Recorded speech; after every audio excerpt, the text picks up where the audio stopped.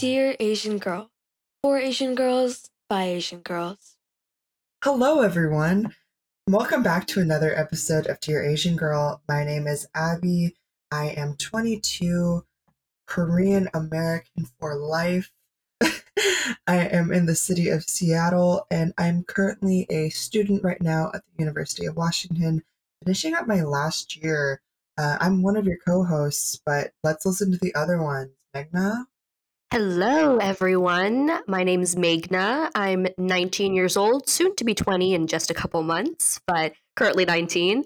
I am Indian American here in sunny Southern California in Los Angeles, and currently I'm also a student like Abby. I go to UCLA and I'm studying public affairs and business econ. And finally, my name is Eden. I'm 21 years old. I'm Chinese, Malaysian, British, whatever order you want. And I'm currently in London in the UK. I graduated last summer, so I'm now working in the grassroots sector / inclusivity within the heritage sector. So yeah, today we really wanted to talk and just have a really chatty conversation about representation. We're doing this whole season on entertainment and Asian representation within the entertainment industry, but we haven't really had like a good long chat about what we think and feel about representation, how we might define it, and yeah, just kind of these more basic things. So we wanted to do that today, really. So one thing that I always think of when it comes to representation is something that I watched for like during my studies, and it was Stuart Hall's Representations in the Media lecture. I think there's a couple of parts, and it's on YouTube. It's for free. You can watch it for free.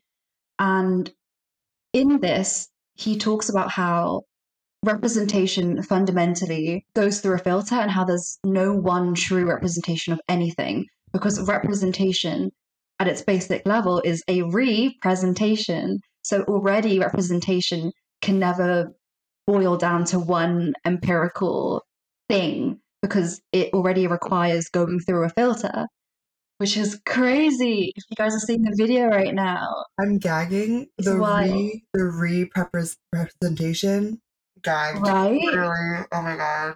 Exactly. So every single representation of anything that exists is already a representation of something which already exists. Wild.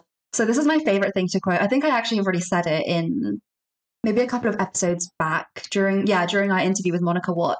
I mentioned this and it still blows my mind. Anyway, so that's the first thing that comes to my mind when I think about defining representation. And when it comes to what is good representation, for me, this isn't about having positive representation necessarily. It's just about seeing a diverse range of representation. So it's about variety. And variety to me is not only, for example, not only East Asians being represented, but all kinds of Asian people, including West and Central and North Asian people. Amen to that. It also means Asian people of all kinds of Asian identities, in the sense of identities that intersect in all kinds of places when we're talking about like age and like skin color specifically, because colorism is a huge thing here. And like abilities and neurotypes and Sexuality. was another thing. And sexualities. Sexuality. Gay rights. Gay rights. Exactly. Yes. So that to me is also a really important aspect of variety. And lastly, it's also just variety in terms of the kinds of storylines that we see Asian people involved in. So storylines that are about Asianness, storylines that aren't, because they want to normalize Asianness, you know. And if white Western characters get to have storylines that have nothing to do with their white Westernness, why is it that Asian people don't very often have narratives that aren't about their Asianness? So yeah, those are my initial thoughts when it comes to representation. Have you guys got anything to add?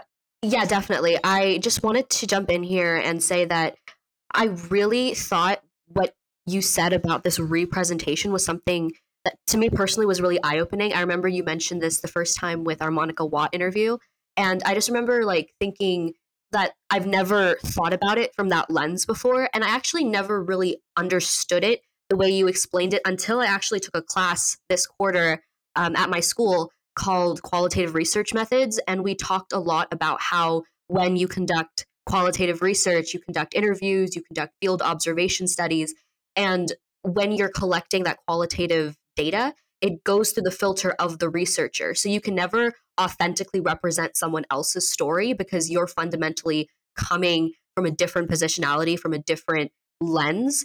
And when you represent someone else's story or someone else's experience in your qualitative research, you fundamentally are filtering it through your perspective. So it's never going to be like quite as authentic as it would be coming straight from that person. So I just thought that was really interesting because like I'm seeing this like in my class, and I just thought that was really cool. But to kind of follow up on your discussion on what representation means to us, what is good representation, I would think, me personally, when I think about good, authentic, meaningful representation, I think about how I feel. I think about this sense of belonging. To go back to our Monica Watt interview from a few episodes ago, just this feeling of seeing myself reflected in a piece of media that I'm consuming, and just seeing people who look like me, who have backgrounds similar to myself, and just seeing them like on a screen or in a book.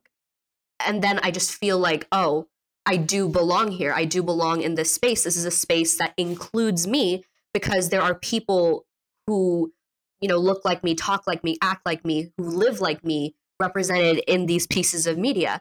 And just that's why I feel like just good representation provides that feeling of belonging for the people who are consuming that media, because it tells them that this author, this content creator, that they see you, that they know that you exist, that they know that you deserve to be in this space. And I just feel like that is what good, meaningful representation does for you. It assures you and it ensures that you feel like you have a place in whatever space you're taking up. So I think just wanted to echo Eden's points, but also just wanted to put that out there that I feel like good, authentic representation is fundamentally connected to that sense of belonging. Meghna, mic drop. Mic drop. Giving you little claps from over here. Like, slay. I really love that both of you are kind of referencing things that you have taken on from classes and just different ways which you have been shown representation and kind of formed your own opinion about it. I don't know about you, controversial opinion? Okay, sometimes I get representation where I'm like, I'm glad this exists, but it's not for me. And it's not in a way where it's like, the thing is, I know it's supposed to be for me. Like, for example, I'm a Korean person who grew up in America. I'm like, okay, this is supposed to be like a movie like To All the Boys I've ever loved is supposed to be representation for me. I do not care for it. I do not care for it. I think it's something where the more you're like you said earlier, Eden, like the more that you have these intersecting identities, um, it kind of hits a point where it's oh shit. I think I might have to be the one who goes out there and makes the representation that I want. Or something that I really found I enjoy is kind of the more populist ways of getting media to feel like I relate to, which is me being like, me when I see a random comic on Tumblr or Twitter or Instagram and it makes me go, bzz, bzz, bzz, my brain, wow, you know what I've experienced in life. And so, like, of course, throughout this episode, I know we're going to be talking about different ranges of media that we feel like representation slays on. And I think it's interesting because there are sometimes maybe things that are supposed to be made for us that aren't on that list, but there's some things that I feel like weren't made for me, and I'm like, so representation coded. I'm like, just like for real. Yeah. No, I definitely feel that. I think a big part of that as well is, and I feel like this has been touched on, I mean, just in the previous episode, our interview with Marissa Tangeran, is like, you can really tell. I feel like a reason why sometimes things feel like, oh, this is meant to be representation for me. I'm meant to feel represented, but I don't care for this. Is it really is because of who is behind the scenes? So even though we might see like Asian characters on the screen, if they're not also behind the scenes and if they're not involved in the development and the writing of the form of media, you can really tell. And I mean, I don't know who was involved in the production or the directing of To All the Boys I've Loved Before and everything. So this isn't necessarily targeting that. but I feel like you can just feel it in your chest when there isn't representation both sides of the camera. And that's why it's so important. Like it just feels inauthentic. Honestly, To All the Boys I Love Before Slander is me probably just being like a hater. Because when it came out in high school, I was like going through the most rancid, borderline kind of abusive situationship in the world. Oh, And I was like, I cannot see an Asian woman be happy right now in a loving relationship. So that's me being a little bit of a hater. But I want to back up what you said with two thumbs up. Like, yes, so true. Mm-hmm. on that note, I think like I'm really curious to know what you guys think are like good actual examples of representation or media that you felt represented by. So like what do you guys have to say for that? Oh my God.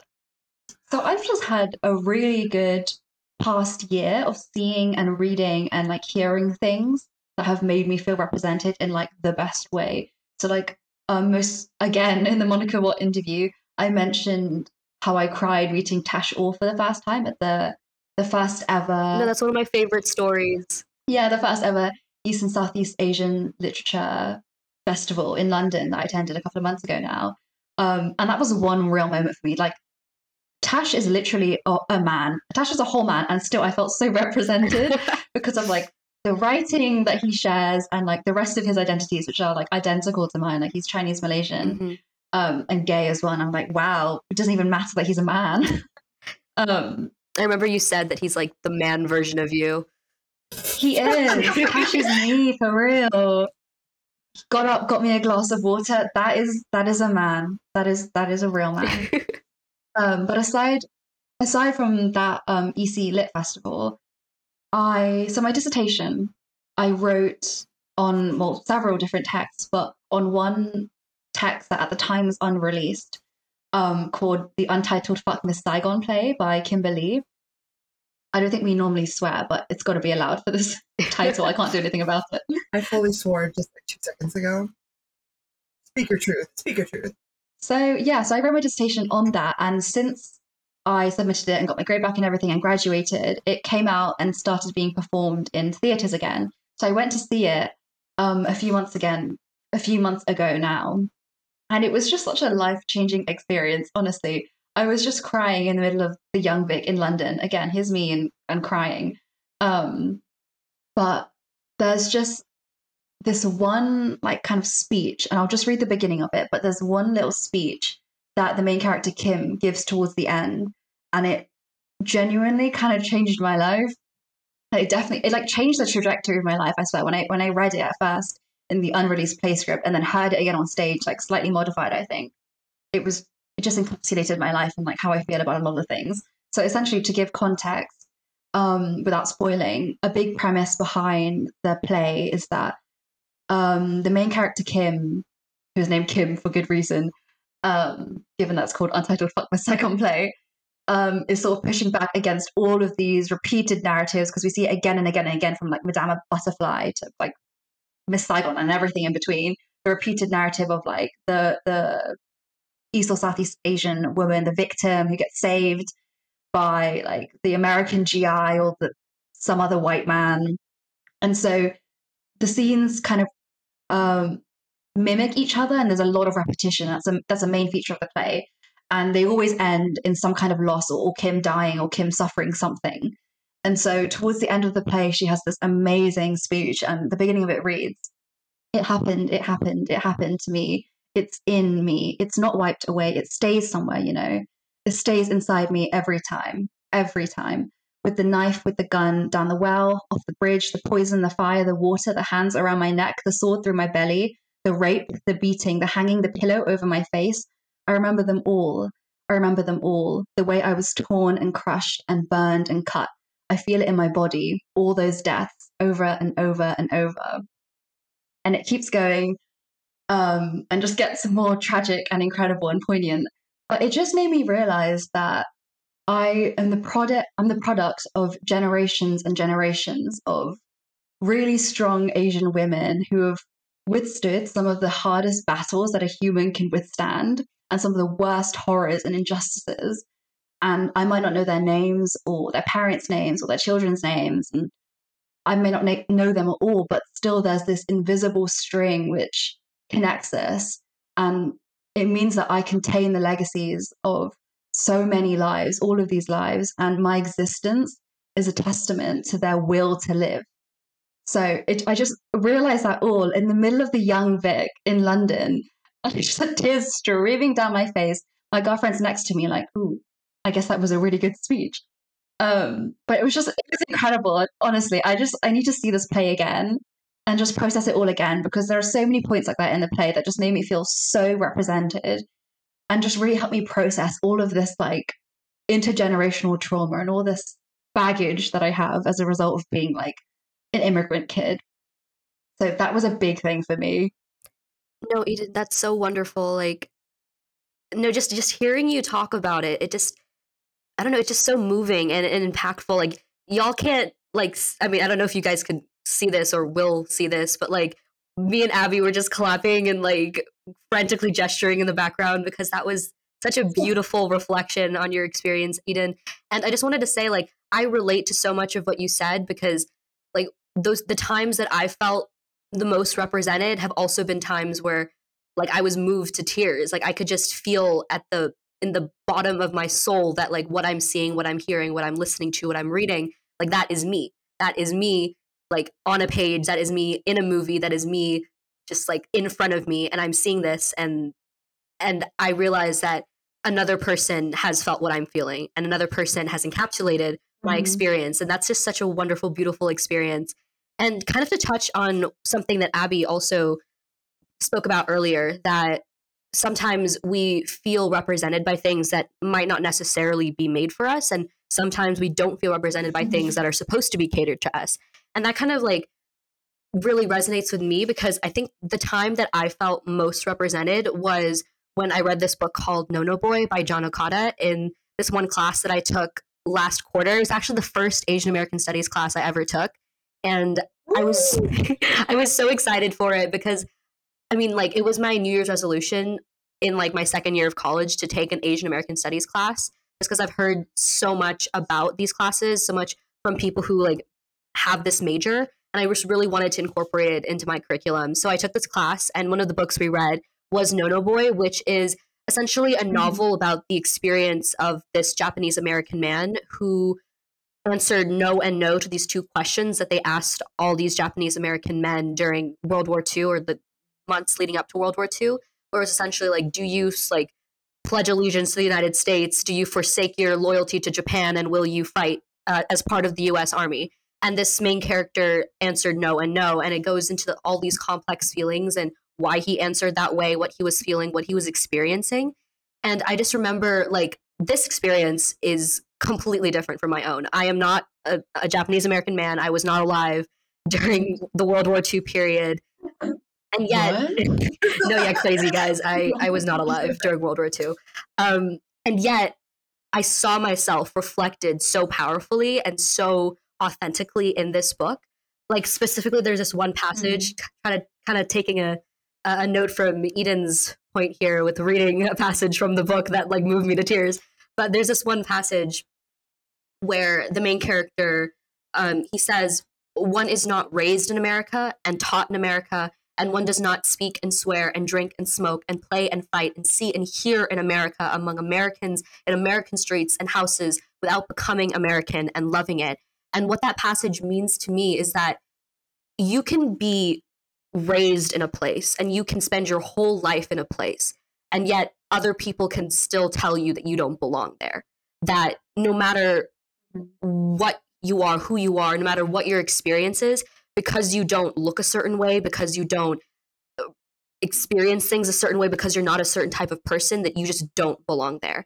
And that was just something that really spoke to me because, like, coming from my positionality as an immigrant to the United States, the main character in the book was born in the United States, but I feel like it applies to my experience as well because I wasn't born here, but I did immigrate here at a very young age. So this specific passage about being raised in the United States and just being inundated with American culture and growing up thinking and conceptualizing myself as American first and foremost, but then eventually growing into my identity as an Indian American immigrant person and realizing that I was not what I always thought I was. Like, I always conceptualized myself as American, and then in the future I was told, no, you're not. You're not an American because you weren't born here. And obviously that's something that's beyond my circumstance. Like, it's not like I chose where I was born. But then all of a sudden, because of these like legal circumstances, I just wasn't what I thought I was. And then there was this whole, I'm not going to go into it now, but there was this whole period of adjustment where I just had to like process what that meant for me, process what that meant for my family, and just come to a lot of realizations about my own identity. And to make a long story short, essentially what happened is that this book was almost like a spiritual experience for me, because I'm like, this man who wrote this book wrote it like decades before I was born. He is a completely different ethnicity. He has a completely different experience. And yet, across time and space, I felt like he touched my soul. And I just feel like that is what real representation is. It doesn't have to necessarily be for you, but it just makes you feel like there is someone out there at some point in history that has felt the way you feel, and that they existed, and that means that you are also okay to exist in the same space. So that's just how I feel about it, and I just wanted to share that after hearing that amazing, beautiful experience that you had, Eden. Meghna, you got me crying on the pod. What the heck? No, because I mean, here's the thing though. That's why we, like, as a podcast, are so importantly trying to focus on the Pan-Asian, like on the Pan-Asian experience, because we are understanding that, like, even though there are differences between the identity of who falls under the umbrella of Asian, there are overlaps, and there's a reason like why we're even called like Dear Asian Girl, name change pending, because we like there is clearly something to be said about these similarities of experiences there, and it makes me just you talking right now, I'm like, my heart is warmed, my eyes are watering, like that's so Meghna. I'm like giving you a little kiss on the forehead right now, like. Oh, wait, stop. This is like, I just feel so wholesome right now. Abby, that was, I love you. I'm not just a hater. I'm a lover too. I wanted to add really quickly to what you were saying, Eden, and also in a way, Meghna, like, I'm currently reading this book. Can't speak for how effective it's been so far. It's by Grace Cho. It's called Haunting the Korean Diaspora, Shame, Secrecy, and the Forgotten War. And it's kind of talking about the Korean War and its impact on the future generations. And I think that there is, if we are finding ever difficulty in representation that we are getting now, there's always something to be said about looking to the past. Not necessarily media that was made in the past, but media which focuses on our histories or literally things that happened. Meghna, you said like this book was written way before like your time. And Eden, you're talking about how like Untitled Untitled Fuck Miss Saigon like talks about the legacy and history and generations of trauma. And I think that when we are able to look into our histories beyond from what we are experiencing now, that we can get representation that is sometimes much deeper and has more weight than what I feel like I want necessarily right now. Like, yes, cutting fruit instead of an apology, I'm kind of tired of it. I'm not gonna lie. Yeah. I need people to up their metaphors, to up their like diaspora poems like twofold. Like you can't be like, I'm not American enough for the Americans, but I'm not Asian enough for the Asians. Like you can feel that way, but I'm gonna be real with you. I'm not gonna give you an award because I feel like as our current generation of Asians who are in the diaspora, like we are slowly becoming more and more beyond that conversation. We've already had that conversation about bringing your lunch into school and people going, "You stinky." Like real, like those things happen. I think we should give them credit. And I can't pretend I would not get a little emotional depending on like the medium in which it's shown. And I want to like give value to everyone's experiences. But at the same time, if we are able to engage critically and with our history, we can, I think, realize that our experiences are not just in the modern, and that we I sound like Kamala Harris. Have you been seeing the thing where it's like, we exist? Yeah. Oh my god. You just fall from a coconut. Well, we didn't just fall from a coconut tree. Mm, I think we can get far more satisfying representation when we are looking at it with a little bit more weight, not just things that are mm, like easy cut and paste things to say. People are like, oh yeah, Asian, you know? yeah.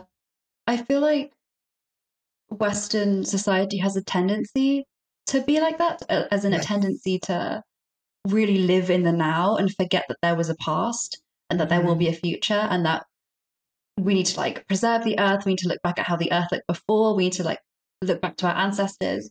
And so, like, I feel like for me, a lot of connecting with my heritage has been about, I mean, intrinsically, it's about reconnecting with like your history and your ancestors and the people before you. Uh, but yeah, I feel like history is such a key aspect to this like representation conversation. I just wanted to go back to, I guess, geography then, about what Meghna you were bringing up about how you can have grown up in a society and a country your entire life, and people will still tell you you don't belong. Um, I really feel that, and I feel like in a UK context, a big part of how people are excluded while under the guise of being included is through the distinction between what is considered English and what is considered British. So I do not really associate with the label of English. I don't feel very English. And I found that the people who do identify with Englishness tend to be the raging nationalists. And like patriotism is such an interesting thing in a UK context. We can dive into that in a whole nother episode, honestly. And how like football ties into all of that. Because oh my god, I wrote an essay on Bend It Like Beckham, and football is such a huge part of this conversation. Anyway, that's another topic for another day. But there's a tendency for, I guess, neoliberal white Westerners to maybe accept that immigrant ethnic people are British, but they won't ever call us English. And I won't even self identify with English because it feels kind of icky. But Britishness has always existed, like since the time of like the Empire, I suppose, like the British Empire, as a way to like capture all of those people that they didn't consider English, which came with its own connotations of like class and like wealth and the color of your skin and how pale you were, and how you dressed and everything and how you spoke. But yeah, British has existed as a way to include all those people that that fell outside of like a particular geographic location. And so it's always felt very interesting. Yeah, this distinction between Englishness and Britishness and who is allowed to identify as what and who is seen as what. Because my sister did, this is kind of a tangent, but my sister did a study abroad for a year in the US. And she found it interesting how, coming from the UK, she found that people in the US were less likely to assume that she wasn't American. Wait, so as in the UK, if a white Westerner saw you, they might automatically assume that you were not British or English or however you want to say it. But in the US, she found people would just assume that she was American or assume that she was Western, and they wouldn't as much like, go into thinking, oh, she's somewhere from Asia, like she can't be from here. So that was very interesting. I don't know. I guess like the UK versus US perception of who is and isn't included in terms like British or English or like American is also a really important conversation, a really interesting one. But yeah, I really appreciate how we're bringing geography into this, and belonging, I guess, is what we're always coming back to. No, I just want to kind of build off of that because that's so fascinating the way you draw that distinction between what people consider English and British. Because like from a US context, what I've noticed is that there's always qualifiers for people who don't look like white Western-ish, because like it's always you're Indian American or you're Chinese American or you're Jamaican American or you're African American. There's always that qualifier for people who aren't white or white presenting or whatever, right? Like no one says you're German American unless you're like literally an immigrant from Germany who just landed on the shores of the United States. You know what I mean? Because like you can you can live here for like generations and still be known as Japanese American, but then a white person can immigrate from like, I don't know, France and then just be American. You know what I mean? Like, White so, man did it in 2 days. Sorry, like that meme. The white man did it in 2 days. literally.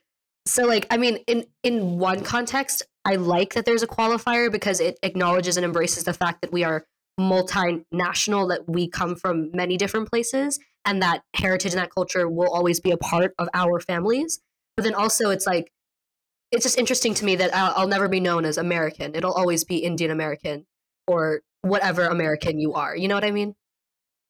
Yeah, but you know, who needs that? Who needs America? Jeez. Also, so I'm really curious. Maybe we can go around, and I know we kind of talked about one piece of media we really love.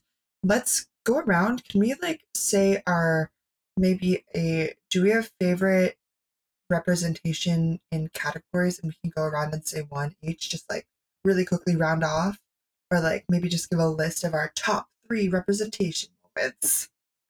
Like it's like a Watch Wow. Mojo video. Watch Mojo.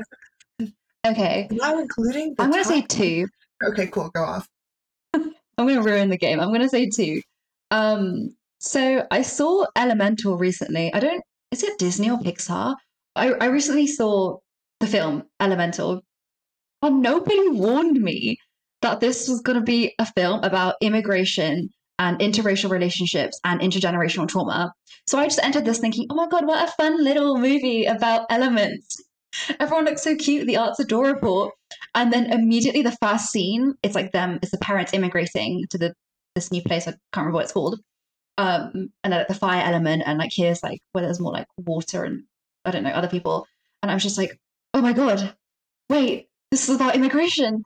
And like they get to the desk and it's like they do the whole like stamp thing and they say what their names are in their like home language. And the officer there doesn't know what they're saying, so he just gives them like I was gonna say white names, water names. I don't know. They just like westernizes their names. And from then on, I knew I was probably going to cry in the film, and I did at least twice. Um, but yeah, that just really hit me. Elemental. It's so Asian coded as well. Like it seems specifically about Asian, or like East and Southeast Asian specifically immigration, just because of the sounds, like the accents of the characters. Anyway, so Elemental was a huge one for me. Um, and I also just have to drop this in because I'm seeing Leve tomorrow in London in the Earth Theatre in Hackney. I'm so excited. But yeah, Leve's song, Letter to My 13-Year-Old Self, it may as well have been a letter to my 13-year-old self from me because it just hit perfectly. And God, if she performs it live tomorrow, I'm probably going to like dissolve. So I'll check in and let you guys know in the next episode if I did dissolve. Well, I mean, I won't be here, so. She's the real Asian Icelandic queen. Like, I thought this Yes. entire time, like, I've been growing, I talked about this in our group chat. I fully grew up thinking Bjork was Asian, but it's like, no. She's not. She just looks like that. So, Yes. how do you say her name again? Leve. Leve? Cool. In my brain, I'd be saying Lof. I'm like, Lofty. So, but. So I used to say Love, and then I heard, so she, in Icelandic, you say it Löve. I'm probably not really saying that right. So the English version is Leve. And my favorite thing is that all of her fans will just give her like awful names. Like it's other Asian people, so I guess it's like semi-okay. She's fine with it. But I've had Laundry, I've had Luffy, I've had Lufa. Well, Luffy, like One Piece God. Luffy? What? the One Piece, Yeah. the One Piece. But Leve, she is true Asian Icelandic queen. That's all I have to say. Meghna, what's your list?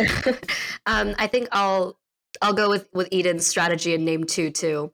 Okay, I think the first one that comes to mind is something that I watched recently. It was a horror movie called It Lives Inside, and it is the first like uniquely Indian American horror movie that I've ever seen. Like obviously there are Indian horror movies that have been created by the Indian film industry, but this was like specifically an Indian American horror movie.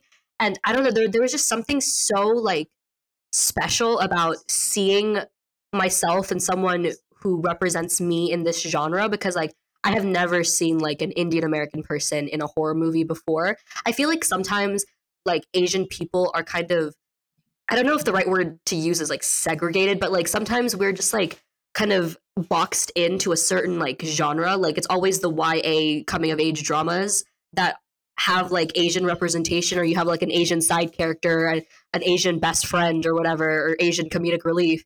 But we we can exist in multiple genres, if you know what I mean, right? Like we can be in like different types of media. And like I have never seen a horror movie like built around like Indian mythology, like like and having it be experienced by an Indian American person who's like coming to terms with her identity and stuff. So like I just thought that was so cool to see that, and it was actually a genuinely like good movie. Like I thought it was good. Like, and I mean, obviously there were some reused tropes like of the whitewashed Asian girl trying to escape her identity. Like that was there, which I guess is its own thing. But like I just really appreciated the fact that like I could see myself in multiple different like genres. Like I just thought that was really cool. And then my second one I wanted to name is the first Indian American novel I ever read, which is called The Namesake. I read it in my senior year of high school. It was part of like an ethnic. It was part of like a DEI initiative at my school to include more like ethnically diverse literature in our English classes. So like one of the yeah, let's go no, GEI. yeah, that was directly out of like the whole like nationwide movement to diversify our curriculum. So I thought that was really cool. But it was essentially like a project where we could choose any novel that we wanted that was by a non-white, non-cishet person. And I chose this novel just because like I have never read an Indian American novel before.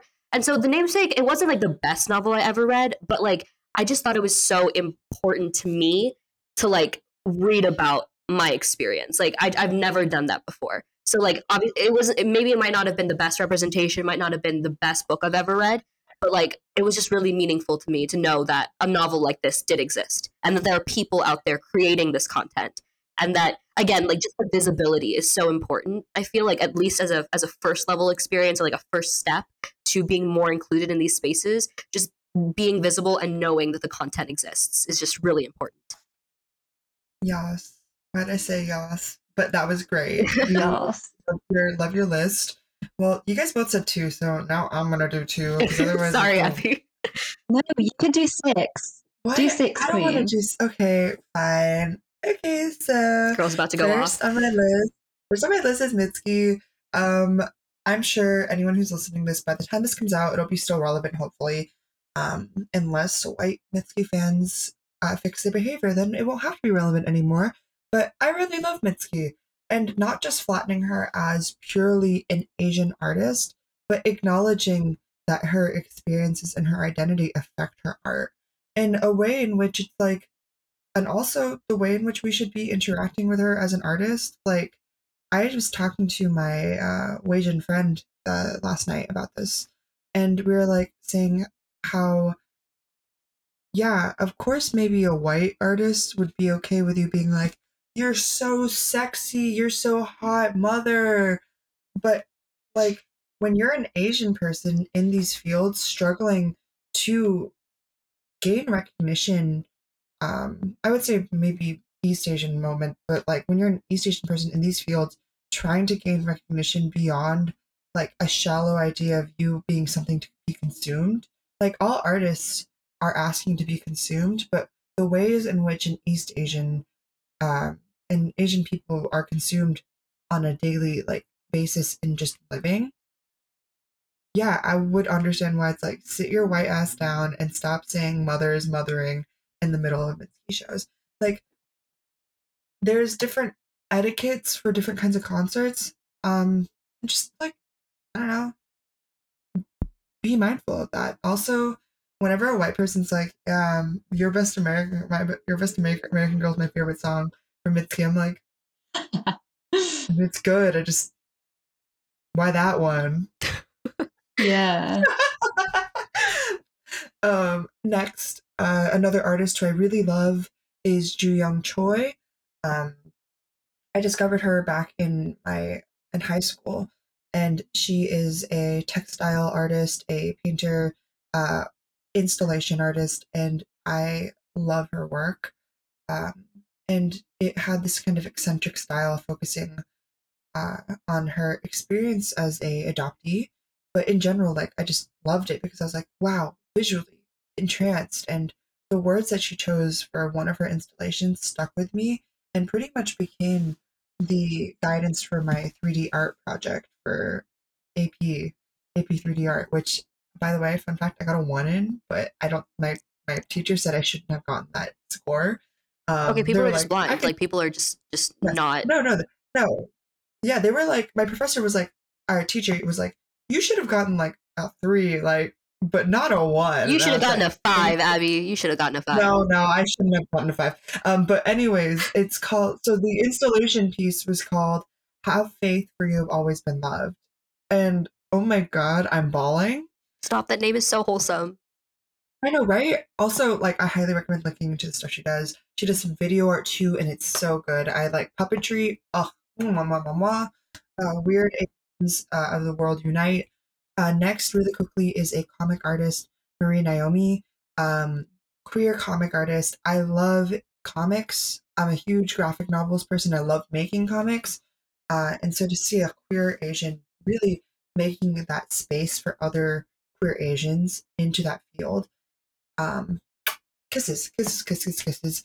And then lastly, a one more book recommendation I have, um, for all the people who are out there who maybe could say that you're like, to all my people, like to all my Asian girlies out there who read Sylvia Plath in middle school and that permanently changed their brain chemistry. Um, Go read Oriental Girls Desire Romance by Catherine Liu. If you are a Asian girl who in middle school was reading Sylvia Plath and is now seeking a career in academia, go read Oriental Girls Desire Romance. And I'm gonna leave it at that. That's my representation. I think we're cutting this episode out. Let's let's hit it to the no enough about Yes, cars. let's do that. Enough about cars. Let's pull the lever in the car that would suggest that we are changing our direction to go to the end of the episode. Stop. What's everyone's main takeaways? Let's pull the lever. So real. Brilliant Let's do transition, that. guys. I love British people. Lever. Sorry. Takeaways. Representation is complicated, and there's just so much to go into with representation. We've like scratched the surface. Also, there's so many other things that make us all feel represented that we haven't been able to touch on. And this is a conversation that could go on for an entire season in itself. So yeah, we just kind of hit the surface. But I've really enjoyed having this little chat. I feel like to wrap up, maybe we can talk about our hopes for the future of representation, where we think it might be going, where we hope it's going, and what we wish for, I suppose. Meghna, do you want to kick us off? Yeah, sure. Like you said, there's probably a million different things I could say for my hopes for the future of representation. I'm just going to touch on like a couple of them.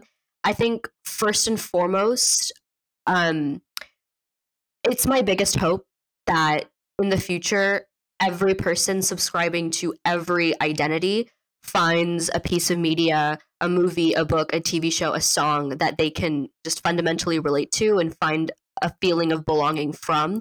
That's just my hope, because like obviously there are probably billions of combinations of intersectional identities out there, but I just hope that someday everyone who subscribes to every identity finds a place for themselves. And I also want to say that this is a random kind of point that I'm making all of a sudden, but do you guys know how like cishet actors are sometimes hired to play queer characters? Because like for some reason that doesn't really make sense to me, because like queer actors exist, so why don't people just go find them? You know what I mean? Are you dunking on our Asian king, Darren Chris? Sorry, Darren Chris, but essentially what I'm trying to say here is that there are all these compilations online of like actors who refuse to play gay characters, and I know that's like that's its own complex issue and weird, but like what I mean is that like if you're trying to create a story of, let's say, like a trans female Indonesian immigrant to a Western country, like you don't need to go find like some random actress or actor to play that role. Like you can go find someone who's a trans female Indonesian immigrant. Like I bet you that that person exists out there, and it's just like you're not looking hard enough to find them. You know what I mean? I feel like if you want to authentically represent a story, you need to go find someone who encapsulates that experience. And if you feel like, oh, that person just doesn't exist, you're just not looking hard enough, and you're not looking in the right places, and you're not conducting outreach effectively. So I think my hopes for the future, I hope everyone finds something that they feel like they belong, and I hope that we like look for people who actually represent the stories that we want to tell, and that we promote them, uplift them, and empower them by giving them the opportunities to represent their identities and their experiences in media. Yes, and Meghna, I just want to add on to that. First of all, everyone in 2018, Darren Criss said he would stop playing gay people as much. But more than that, ignoring that, that was just a funny little statement about Darren Criss. He's been in my mind recently. I mean, his Glee cover of Teenage Dream, how could it not be? Wait, stop. For some reason, I could not connect the name Darren Criss to an actor. I was just like nodding my head, but now I know exactly who you're talking about. Stop. Blaine from Glee, Wasian King. People don't know he's Wasian, but they do know he is, and also they don't know he's straight sometimes because he loves playing gay people, but he is fully straight. Yeah, wait, that is exactly who I was talking about. Stop. I was talking exactly about this man, even though I had no idea what his name was. And perfect. It just shows that, like, even as Asians, there's room for us to make sure we are not being, we're keeping ourselves in check with our intersectional identities. But I wanted to say, like, beyond too, like, getting that representation, what I want is for us to not only get representation, but I want us to be able to have our own institutions, like to have our own places too, like to not necessarily just be creating our own, like having to force ourselves to be like, we're in your world now, like for mainstream media, but also just to continue bolstering up the spaces that we have that are dedicated to us, that are made to uplift us. And you hear this with companies who are like, we're trying to be more diverse in our hiring, but then they don't have their way that their business is run, the way that their whole like institution is set up does not say for anything about longevity for the people who are in there. And so if we want representation, I also want that at the thing of some, not only some slay moments of like arts and media, but also tangible impacts onto our communities, onto our people. And also more silly, funny representation too. That's a little side thing too. Yes. I love a little Oh my God. guy, like who can do what as a silly goofy guy who's also Asian.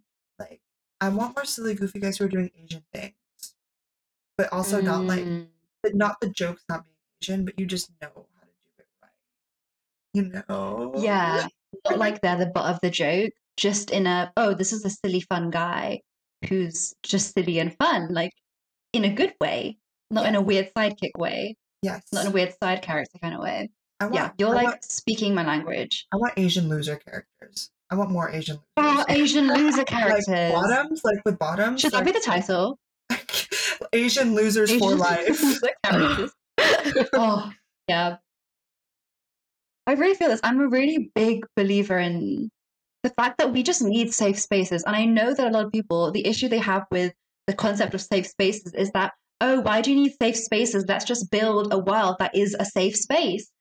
Girl, I don't know when you think that's going to happen, but I don't see it happening anytime soon. And like in the meantime, of course we need safe spaces, and of course we should nurture and establish these safe spaces, because I don't know how far this like future is in the horizon, but I can't see her. And it would be great if we can just do multiple things at once. Yes. Like have safe spaces while also attempting to make the entire world one big safe space for everyone. Yeah. And also, side note, going back to what you were saying, Meghna, about how, you know, like cis het people playing queer roles, it's reminding me of, well, as you might guess, I read my dissertation on Miss Saigon, like many Asian students. Um, and a big thing for Miss Saigon was the fact that, so I looked at the entire casting history, and every single, okay, I'm going to say almost every single actress who played Kim was Filipino, and Kim is Vietnamese. And I think there's like one Japanese actress thrown in there. So there's like I think this is like seen across the board as well with like a lot of Asian female characters, is that they are often played by Filipino actresses, and that's for good reason. In terms of like, oh my god, Filipino like musical theater training had like its whole thing, and Filipino singers, oh my god, they have my heart. I love Filipino singers and like musicians, and they're so talented and hardworking, and they deserve these positions. But there's so much to say about. I think it's the whole thing of not allowing all Asian people to become a monolith. It's like, instead of just having an Asian actress play an Asian role, how about you have the specific kind of Asian ethnicity play that specific kind of Asian ethnicity's role? Like, it just makes sense. Yeah, like we're Nuance, not ladies, nuance. we're not interchangeable. Like you can't just like switch us Right? around and be No. like, oh, this person Okay. can just fit in this role because she looks Asian. Can Question I mark? say a great example? Can I say a great example of this then is Joyride? Yeah. Because Joyride initially has a character, spoilers for Joyride, who is presumably to be Chinese. But then everyone's like, okay, but this is casted, Ashley Park is Korean. Spoilers, then they find out she was adopted from Korea. Like her parents were from Korea. And that's like a really interesting way you can kind of work with almost the meta of how casting works on the outside external thing. Also, Ashley Park is like so gorge. Oh, so true. Yeah, but you guys, this really rocked. You're all so brilliant. I love having our chatty episodes, and I hope all of our listeners out there really enjoyed it too. Please, like on Instagram, on wherever you can kind of reach us and contact us, we would love to hear the words that you have to say about representation and how art has impacted you. Also, just how you've been feeling about the season. This is also the second last episode of the season, so we all just want to say thank you. Everyone, let's say thank you. Thank you. Thank you, everybody. We love you. You. Mhm. Yeah, and what was maybe just before we end it, like, because I'm super excited for that last episode, but what has been your favorite part about the season? What has been your favorite parts of the season, everyone? I think one of my favorite parts about the season has just been like the different ranges of interviews we've gotten. Um, Look, I can't help it. I'm Gen Z. I love consuming media, and so much of art includes media. And so this has been a great time.